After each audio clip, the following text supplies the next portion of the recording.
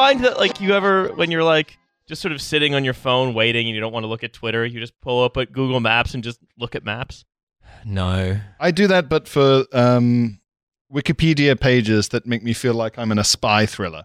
Oh, yeah, I do love a good Wikipedia. Okay, wait, what's a Wikipedia page that makes you feel like you're in a spy thriller? So if you look up like let's say the domestic intelligence service of an obscure country and just scroll through that. Ah, right. And then follow the links and you'll end up the on like Azeri domestic intelligence. Genuinely. Service. Yeah. They hang out at the Alibi Club trying to see who's where. scroll down to like scandals. Yeah. And you'll just be like, wow, I'm not, and then you get quite niche and you feel like you're doing research in like a scene before someone pushes you in front of a train or whatever. I can't have been in Bishkek. I was at Alibi nightclub. I left it a 1-star review. Check my emails. I sent them YouTube links to all of my favorite songs. I was busy singing Katyusha. 10 hours of Trollolo, man. Yeah, that was just entertainment in the Soviet Union. But there's that game or whatever where you like just press a random thing and it like shoves you in some random Google Street View location. GeoGuessr. Yeah, that's great. GeoGuessr, I love GeoGuessr. Yeah, that's fun. Although I'm not sure if that's a smartphone thing. Yeah. Yeah, it's more of a laptop If thing. you find really. yourself in a nightclub and everyone has a digital camera but is also in the process of being ejected, Yeah. you immediately like Baku. The thing is, it's with this particular thing, it's more fun to do. Like, it's more fun to do it in like, in like the Caucasus or like, it's best to do it in the Caucasus or Turkey. Caucasus, Turkey, or like. Why is Turkey so good? Why is Turkey? I can sort of like. Yeah, I've got reasons why I would imagine the Caucasus to be good. Why is Turkey so good? Do we think? Well, I mean, like it's because basically it's like look, there's just something about it, right? Where it's just for some reason, nightlife, a lot of nightlife has kind of frozen in like a tiger mode. Yeah. And so it's and so you can just sort of you're able to look at sort of like a universal tigerization of again places called like Club Number 1 or whatever, and and there's pictures of like of guys who look like they run import-export businesses holding like two like half-meter tall electric blue drinks, Like Las Vegas Strip tourists. Yeah, kind of. It's like a sort of hyper-real version of the Las Vegas Strip. Oh, yeah. Or like the way a nightclub would be depicted in a sort of a film or a piece of fiction by people who are very old. It's how Mormons would portray a nightclub. Okay. They go, well, they've got those big drinks. Mormons hate that. And they've got all those YouTube songs and no they only cameras. have one wife. I don't know if I've told this story on the podcast before, but it was like back in November. I'm sure, Riley, I've told you this in one form or another. I got an Instagram DM from a woman who wanted me to invest in a nightclub that she was opening on Novy Arbat in Moscow. So like right in the center. And she wanted me to invest like several $1,000s. And I don't know why she wanted me specifically. She was like, yeah, I think if you lent your name to this, it would really get it off the ground. Milos. Yeah, exactly. But the kicker of this was that this nightclub, it was like a fucking 10,000 square foot nightclub. It was like gigantic. Jesus Christ. And why did they want you to invest in it? Because it was a scam. And are we sure that they got the right Milo? Like, is there a chance that it was a different Milo they were looking for? Here he's flush with cash. But the kicker was that the nightclub was themed around the movie Step Up to the Streets. You're kidding me. No. This is what do people want? The film Step Up to the Streets. Yeah. Couldn't you make a nightclub based around the original Step Up? Don't be a fucking idiot. Yeah. Not after what happened. 2 is the magnum opus of the Step Up. It's like The Godfather. Yeah.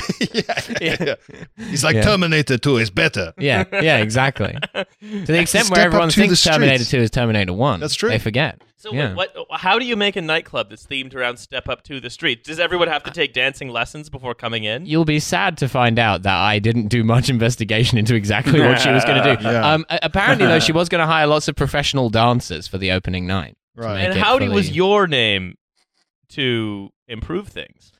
I don't know. There's this weird thing where, I mean, I was like obviously a bit famous in Russia, but I wasn't that famous. But I think because I was foreign, the people who did know who I was thought it was like a really big deal. Bit international. And I think they assumed that my clout was much bigger than it was because like, well, this Anglicanin is going to be at my club. Yeah. This is crazy. Wow, an Englishman at a nightclub in the former Soviet Union? What kind of world? Will he organize a coup? Yeah. I guess in their heads, maybe, all English people are forever in sort of oak-paneled pubs. I remember once we were trying to get into a bar in Moscow, and it was like shortly after I'd first been on TV, and they didn't want to let us in. Moscow is extremely like this. Like every bar has like a guy who decides whether you can come in or not. And you're like, this is a shitty bar. Yeah. Like you don't get to have this guy. Oh, this assumes a degree of competition which there is not. So it's if you just want to go like have a beer, it's Berghain rules. Like not quite, but like anywhere like that's in like the trendy parts of the city, they'll quite often have like guy. But it's like only like 5 places in one city can have that. You can't more than that, and it becomes ridiculous. And Moscow is like insane. So we're at this bar, and they don't want to let us in, but there's like a group of us. I think it was my birthday, and then one of my mates is talking to the bouncer, and he's like, "But he's on TV," and the bouncer is like shrugging. Yeah, and then he goes like, "He's also English," and the bouncer's like, "Okay." Like, all right, whatever. So you're basically saying, and then of course I was arrested. You're basically saying, of course, yeah, they threw you in jail. So you're saying Moscow basically operates by the rules that, like, I don't know, your buy-to-let landlord in Zante wants the rest of the world to operate as. It's like, oh, you're English, right this way. Well, I was going to say, you've experienced a taste of the peak of the empire. Yeah. You just go, I'm an Englishman. And they go, damn. And they just have to let you in somewhere. Yeah, I just wear my pith helmet to make sure I get in everywhere.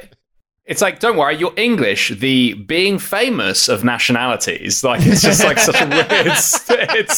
I mean, I'll be perfectly honest. When I first moved to the UK, it kind of worked on me. Yeah. Yeah. Certain parts of America, it works extreme. My sister lives in Nashville. I just go to places and start talking, and people come up to you. Yeah. Yeah. It's insane. It's everywhere in America. I mean, I'm sorry. It's the one part of the film Love Actually, which is just a documentary. Like, it's just not, it's like it's only a bit of an exaggeration, that bit. Like, it's just like, it's insane. I don't think there's anywhere where it works as being South African. Zimbabwe. Yeah. I don't know, what about you could go to Equatorial Guinea and be like, I'm running things now? Yeah, to anywhere with illegal diamond fields. Yeah. But no, these days they'd go, you're not Chinese. Yeah. They go, oh, damn. So anywhere where they're in need of mercenaries. Yes. To be fair, any kind of private security company, I could be able to do that. Yeah, you could be like the court jester of executive outcomes or whatever they're called now.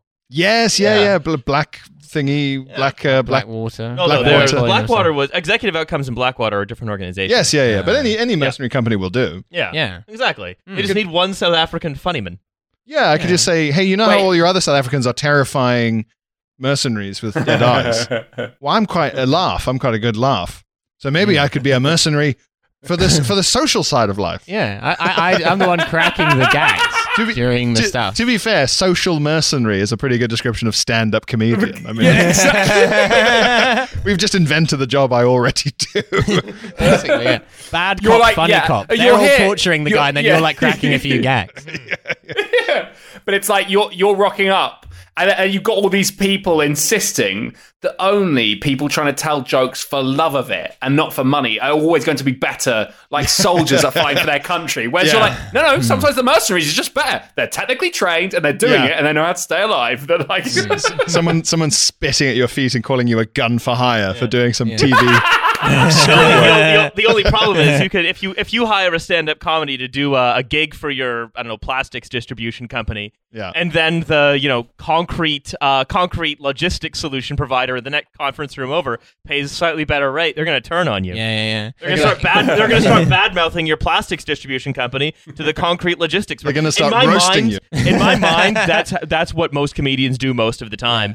Is they go up in front of like airport Hiltons full of like guys in sweaty blue shirts, and they're just like, oh, the plastics business. I didn't know they hired only clowns in the checks hand plastics distribution. I'm here doing a tight 5 at the Marriott in Kabul.